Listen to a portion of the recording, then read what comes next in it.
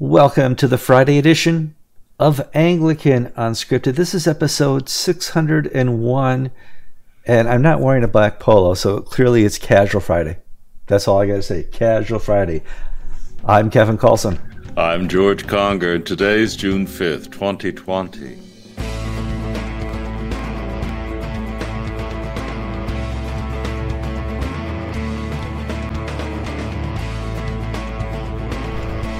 All right, welcome to another show. And it's when I say Casual Friday, it really is because I don't even have show notes in front of me. I know the number of the show, which is 601. I remember I have a quick introduction where I guys tell you guys like the show to death. Keep clicking those like buttons. We love that on Facebook and YouTube. Please share this program. You guys are sharing more and more, and that helps the show a lot. Please comment. I escaped so much ridicule last week by your comments. I thought for sure, Kevin talking about race would have been the end of my career in public in public journalism. But no, you guys are very kind.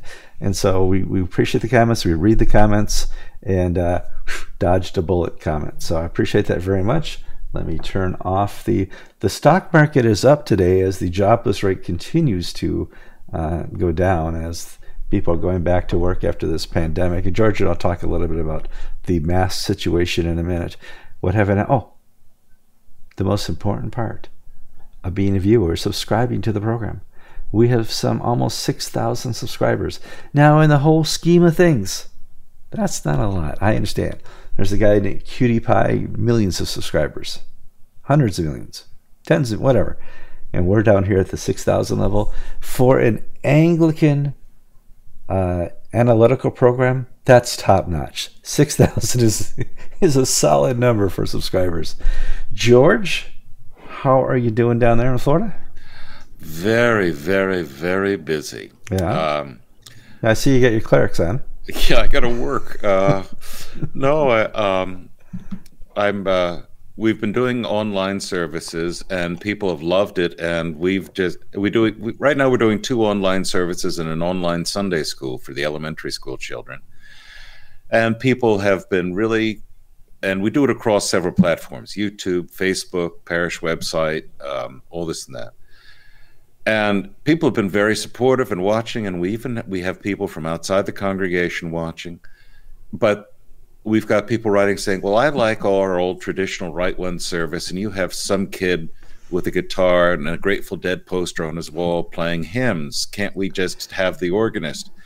And then I have other people writing, oh, why can't we just do more contemporary and reach young people? And so basically, we're not going to have 2 services online plus Sunday school on Sunday. We're going to have Right One, no music, followed by Right Two with guitarists and our praise group. And that's the new normal. Well, I mean, that's a rough problem to have, though, offering more and more services. A lot of churches after this pandemic are going to be locking the doors and closing them forever. So, congratulations in this time of desolence and pestilence that you are spreading the gospel and people are listening and maintaining and coming to faith. Well, people still want to get married. People are still dying. People are still having, now they're able to have operations again. For a while, unless it was you had a heart attack, you had to wait. So I just had a nice little chunk of my arm taken out at the skin doctor's. I have parishioners down at the Moffitt Cancer Center who've had to wait 6 weeks for major surgery for invasive cancers until the all clears were given. And then it was so backed up, if you got 2 months worth of backed up surgeries, these major hospitals just can't do them all on the week. Life goes on. Yesterday, I went to the hospice house to give last rites and a final meeting with a longtime parishioner, a lovely woman who was dying of a brain tumor. And it just shows where we are today as opposed to where we were 2 weeks ago. Walk up to the door of the hospice house. No visit, only 2 people in a room. Everyone must wear masks at all times. No one may sit in the waiting room. You must be 6 feet apart at all times. All the rules that were written by our government. Yeah, sure. So I walk in, and there's a lady at the front desk. She's not wearing a mask. I look down and I see that, oh, her family's in there. And so I say to my wife, who came with me for the visit, Susan, you're going to have to wait in the car. And the woman said, oh, no, it's okay. You can go in. Waiting room's packed. Nobody's wearing a mask. And so, I mean, I actually feel a little dumb. Susan and I are the only ones wearing masks. We go in, whole family's in there. And of course, we did a lovely, depart, O Christian soul, out of this world, in the name of the Father who redeems you, the Son who sanctifies. Yeah. Absolutely. Wow. But the thing is, that stuff continues. That people are still going to die, even though the government doesn't want them to break 6-foot regulations. People still. I have a lovely young couple who we're going to have a 200-person wedding at the end of June, and they've been working on this for months. It's now going to be at an outdoor pavilion at a local golf club. It's down to 12 people. And I would hate it for this girl to realize in 3 weeks' time she can have 200 people if they're in golf carts 6 feet apart. In other words, the people are getting on with their lives no matter what the government says or does. Actually, if she required them to come in riot gear, she could have all 200 in the church. You just got to be more creative in how you have your congregation present. So it's how you dress. If you dress as a church person, you're probably going to get arrested. You dress as a rioter, you're free to go to church. Well, if I just put on a black bandana and wore black boots, do you think this outfit would allow me to break the 6-foot rules? You're good. You are good to go. Let's talk about Church of England, because I want to start with the craziest news. Archbishop of York got in a little Twitter Kevin, we need to just so that our friends understand our terms of reference. Okay. The Episcopal Church will, by definition, always be the craziest. Yeah, absolutely. But Kevin and I have a recurring joke. He says, "What do we?" It's not a joke, but it's a recurring motif. George, what do you want to talk about? Well, I got another story about Indian corruption.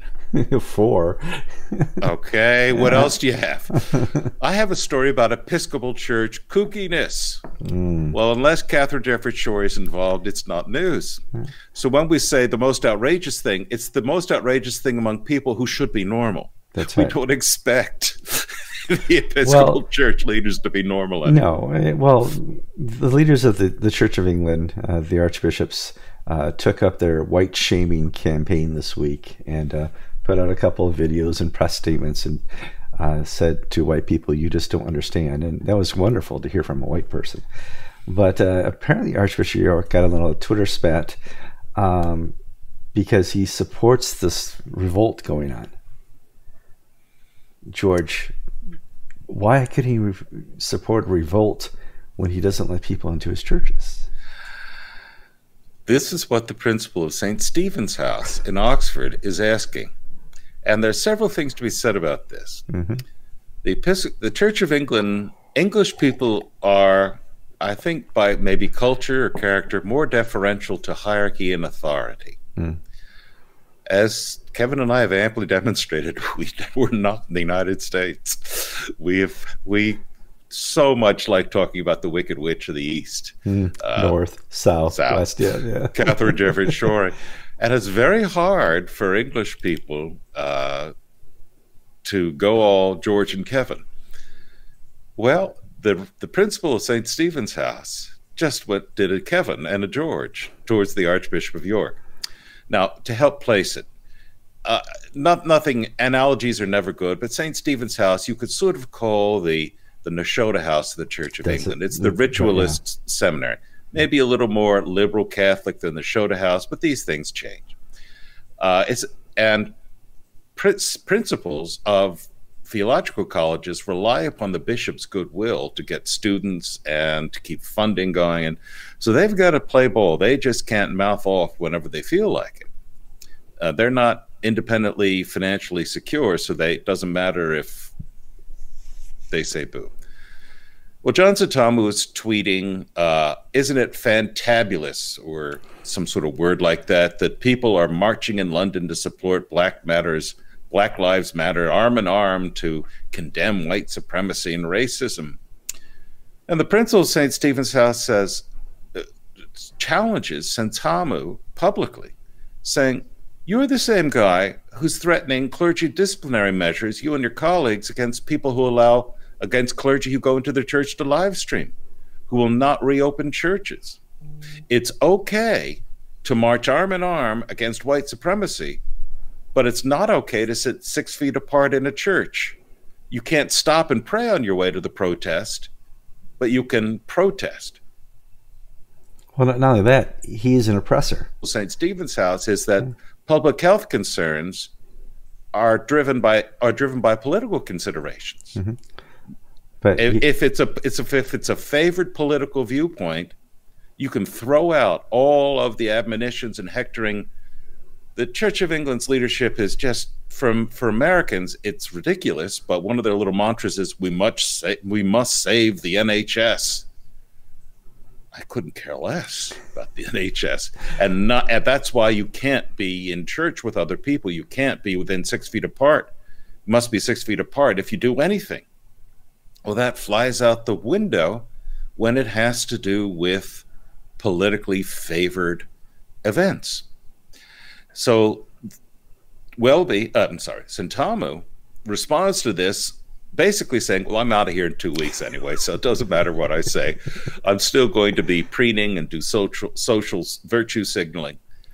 But here's, for me, what the telling thing is. Not that Sentamu's a fool. I've always thought he was a bit of a fool and a showboat and a showman. He wasn't always that way. But he's just gone around the bend a good many years now. Yeah. But the principal of a theological college is willing to smack down the Archbishop of York and smack him down successfully. That tells you in what low contempt. The Spectator had a piece, British Spectator, by a woman named Susan Hill, who basically made the comment that bishops are now an optional extra in English life. Instead of being out there talking about the morality of death, about the praying for people who are dying, about there being a calm and soothing and loving face in the midst of the pandemic, they're busy holding their Zoom meetings, talking about climate change, picking on British political advisors. They're absolutely, totally worthless. Britain, Church of England, you've lost the principal St. Stephen's House. You lost the Spectator. You're losing everybody who you would at one time thought was necessary for your self-esteem. Not the people in the pews, not the rank and file clergy, but the establishment. Man, you've lost it. Throughout my life, I've enjoyed studying history.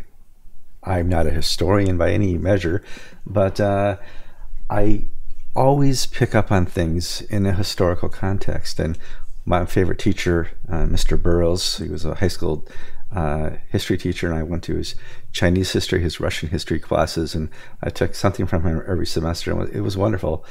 But he always said, Kevin, into his always class, history always repeats itself. And in a large portion, what you're seeing today and yesterday and for the last month, 6 month, year, this presidency, the previous presidency, is just a repeat of history. It's repeating itself. It's looping itself. This time we're going to do the writing correctly. This time we'll do race relations again correctly. This time we'll handle the pandemic correctly. This time we'll handle unemployment, the economy, handing out welfare checks, handing out unemployment checks. We'll do it right. And there's no right way to do it because we never address the core issues. We always think the core issue is race and not enmity. We always think the core issue is the economy and not what we spend the money on. And until we understand these core issues, I think we're just going to continue this cycle of repeating until in another 10 or 12 years we have another race riot. We'll have another pandemic in a sense. I think we always look for the minor issue that we can have a virtual signaling of and make ourselves feel better about, but we never look at enmity as being the root cause, that it's a fallen world, that some things can't be fixed until we fix hearts. And how we frame the issue derives the conversation. Mm-hmm. I wasn't in Minneapolis. I was not at the White House, at the Lafayette Park when all these controversial things happened. I do not know what was in the mind of the policeman who was there at the death of George Floyd. What I do know is that many in society, and especially in the church, immediately responded to racism. It took me a few days to finally learn that there were 4 policemen there. The man who had his knee on the neck of George Floyd, and then his partner, a Chinese man, and then 2 more cops, an Asian man, an Asian Chinese policeman, and a Hispanic policeman. And there's no evidence that there was racism here, yet from a pure, straight, critical approach. What evidence do we have? None. Can we read the man's mind? None. Was he just one of these bad apples you get in the police who'd like to join because they like guns and to show off authority? Could be. I don't know. Could he be a racist? Yes, he could. Could very well be. Absolutely. But until we reach that point where racism is can be found to be a contributing factor, to frame it as racism, as so many politicians and especially the media and clerics is to set a frame on the issue. Now, if you frame this issue as a consequence of sin, of brutality, of brokenness, of not, our psalm on Sunday is Psalm 8. What is man that thou art mindful of him? God created men, and if you worship the Lord, you must be kind and loving to that which he created as well, men and women. So if you frame it as sin, if you frame it as, or you could take a Marxist approach and frame it along class lines. Where I live in Florida, poor whites, which are the majority, are essentially no different from poor blacks. In other words, the same rates, maybe not exactly the same, but the culture of absentee fathers, of drug abuse, of broken moral values is not unique to any one racial group. It's more of a class phenomenon. And I think actually if the people whom Mitt Romney and Hillary Clinton and now Joe Biden despised, Joe Biden is now going off about the deplorables and the 10 to 15% who are always going to be bad. The deplorables, whether the 10 or 15% or 48%, according to Mitt Romney, have more in common with each other across the racial line than they do with their liberal betters who are basically maintaining their power in society by dividing the working poor and the non-working poor. So it's how you frame the issue. And if you frame it, if all you've got is a hammer, every problem is going to be pounded as if it were a nail.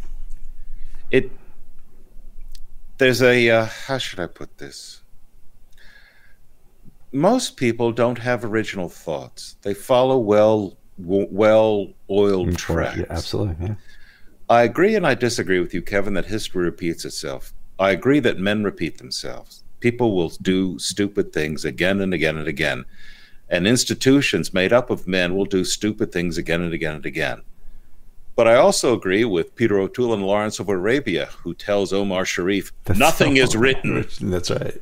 You can make your own destiny. You can make your own life. Mm-hmm. That's the American dream. That's the American way, that your color, your gender, your background does not doom you to any particular outcome in life. But you will have a different journey to get there. Yes. And, harder journey? Yeah, it could be harder. Difficult? Yeah, it's different. It's unique. I had grown up in northern Wisconsin, and there the poverty was amongst, and I'm going to use this in quotes because it's a horrible thing to say, white trash was what people would refer to these people who were impoverished and on welfare, and had the broken families, were brought up fatherless, and I didn't. So in my younger years, I didn't have the identity which a person who grows up in Atlanta or Boston or other places where they hear there's a crime on the radio, they instantly think it's a black person. When I hear there's a crime on the radio, because of my upbringing in Northern Wisconsin, I thought, I'm quotes here, don't hear me wrong, I thought white trash. So you replay the movie Deliverance again and again. Toothless hillbillies. Just like, and so, I have a different perspective than other people, and other people have a different perspective than me. But I always want to take it back to the fallen world. This is a fallen world, and we lose that perspective. And here's the hardest thing. It's defined race. It's defined race in the Bible. The Bible is about nations. It's about borders and territories. There's no race except the race of Adam in the Bible. And it's so much. You're right, Kevin. It's so much about how you frame these things, where you bring it from. Mm-hmm. The news media, where most of us get our opinions made for us, and because we've sort of been brought up or trained or follow certain well-oiled tracks in our brain processes, sort of jump in and fall in line with the collective mind. What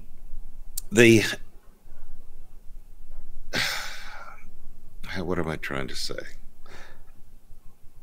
I was going to say something profound. That's our age issue. Well, let me help you out. George, you are a minority in the Anglican Communion. In the Anglican Communion, the average parishioner is a African woman, most likely unmarried, from Africa, and that makes up a large, usually a mother, makes up a large proportion of the Anglican Communion. Us white guys are a small minority in this church. I like it that way. I have no problem being a minority in the church, because the white guys who try to lead this church out of England, the white leadership is not doing a great job, in my humble opinion. So I don't mind being led by those who have more melatonin in their skin than myself. So, well,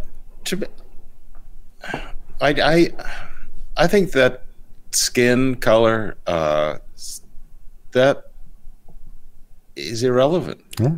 It's the word of God that leads, and God raises up different people in different times and different places to teach and preach and lead with his word. And when we allow the institutions to drive us, when we allow the media to drive us, I remember what I was going to say. Now, it's quite profound. Now it'll sound silly. The media narrative has been the country is never more divided. The country is divided sharply and will never get together.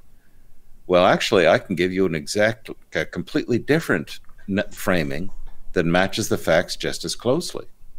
98% of Americans agree that police brutality is bad. And 98% of Americans believe that we should respect private property and civil discourse. This, when you have Franklin Graham on the same side as Michael Curry, on 98% of the issues, you're at a point of unanimity that is rare in life. Is just the handful of professional agitators and kooks and cranks out there who enjoy the violence or who enjoy racial animosity. And if we had competent leadership across the board in politics, in the church, we would have people seeking and working on what unites us, what builds us together as a community, rather than, like the Episcopal. My bishop was tweeting out stuff about Donald Trump, and I wrote to him and said, I respect your right to offer your political opinion, but realize I've had to field phone calls from people in my parish who are outraged that you're on the different political side than they are. I was able to put out the local fires, but how does that build the body of Christ? Then I talked to a friend of mine, a priest of Puerto Rican extraction, who tells me his congregation are enthralled that the bishop is taking a liberal, democratic, activist position, because that's where his congregation comes from. Mm-hmm. Mine is split down the middle. And we've been able successfully over the past 6 years to keep politics out of the coffee hour and keep Jesus front and center. And it's difficult to do. I am pleased with my local church that politics is not something we talk about frequently. This is obviously the topic du jour of COVID-19, and the race riots are, fraying some nerves and stuff like that. But in general, we are not politically active in any way, shape, or form at our church, and that's fine. We're Jesus active. That's boom. Love it. Well, Kevin, you're absolutely right, because as I said, people are still dying. People still want to get married. People still are wrestling with alcoholism and sin and brokenness. Enmity is out there. And if we take the time off from, okay, you got your problems, but this is more important, that I virtue signal and spend my time talking about how right thinking I am, rather than helping you wrestle with the demons and the brokenness in your own life. Why am I a priest? Why, what is my calling? Is it to be seen to be on the side of the winners in life, or is it to proclaim the good news of Jesus Christ? This is my personal opinion, but clergy who get involved in politics, to the extent that we've seen the Ashendon theorem, that there's an inverse proportion between political activism and spiritual maturity among clergy, is at work here. We're seeing it. I think, as humans, as mankind, we want to feel better about ourselves in these times, and virtual signaling allows us to do that. It allows us to feel better, and it doesn't solve a thing. There's no solution in it. There's no way forward other than feeling good for yourself. And Kevin, how do you respond to Johnson Tamu and Justin Welby releasing a statement telling the Anglican world that white supremacy is bad? Now, my initial response was, fellas, I was undecided at this point until you taught me the way, rather than a teaching moment, it was a ridicule moment. Mm-hmm. That they're basically not trying to teach us or tell us about the saving news of Jesus Christ or eternal truths. Yes, on one level, their message is perfectly correct. Yeah. But on another level, they so mishandled it and were so patronizing and so obviously virtue signaling that the net result is that they're even held in even low, if it's possible, even lower esteem than before. And hear us out there, audience. White supremacy is bad. The problem with the message is it's so clear that it's bad. Tell us about Jesus. Make your message not about shaming whites for being white. And as I said last week, white shaming is racism too. Sorry. You need to endemic your message a little brighter. Well, this is what George Carey was saying in his Sunday Telegraph piece, that the bishop and other commentators from England, the bishops are silent when they're talking about abortion policies, when talking about issues that really matter to the morality and morals and ethics of the country. But they're willing to pile on a poor political advisor, Dominic Cummings. They're willing to denounce Donald Trump. They're willing to denounce white racism. Friends, I take it from a media pro, and I think, not to be unkind, but Kevin and I have enough experience in this business to know how it works. Believe me, you do yourself no favors by stating the bleeding obvious and then try to be patted on the head for doing so. I think Kevin and I are going to go on record to say we oppose Adolf Hitler. And you should too. And now we want to be applauded for opposing Adolf Hitler. From my heart. Not just academically, but from my heart, I find that he was evil. Ooh, that felt good. George, if you have a link of Dr. Evil going, evil, I think you could choke that in there. But George, let me assure you, that kind of felt good. There was when I came up against the evil of Adolf Hitler there for a moment, I felt good inside. That must be why people do it. But are we called to feel good, or are we called to tell the truth of God's love? Are we called to be narcissists and puff ourselves up and basically find little opportunities for us to show the world how good we are? Or are we called to walk into the hospice room, walk into the room of the sick and the dying and the poor and the oppressed? I would be so much more impressed with Justin Welby when he drops into hospital rooms during this lockdown, if he had not banned other clergy from doing so, and if he hadn't been followed by his press officer. Now, Donald Trump, some people whose views I respect in the Anglican world have gotten all bent out of shape of Donald Trump in a photo op in front of a church holding a Bible. What do you expect a politician to do during a political moment? For him, and so it's, in other words, like the Bishop of Washington has all of a sudden discovered that there's something valuable in the Bible.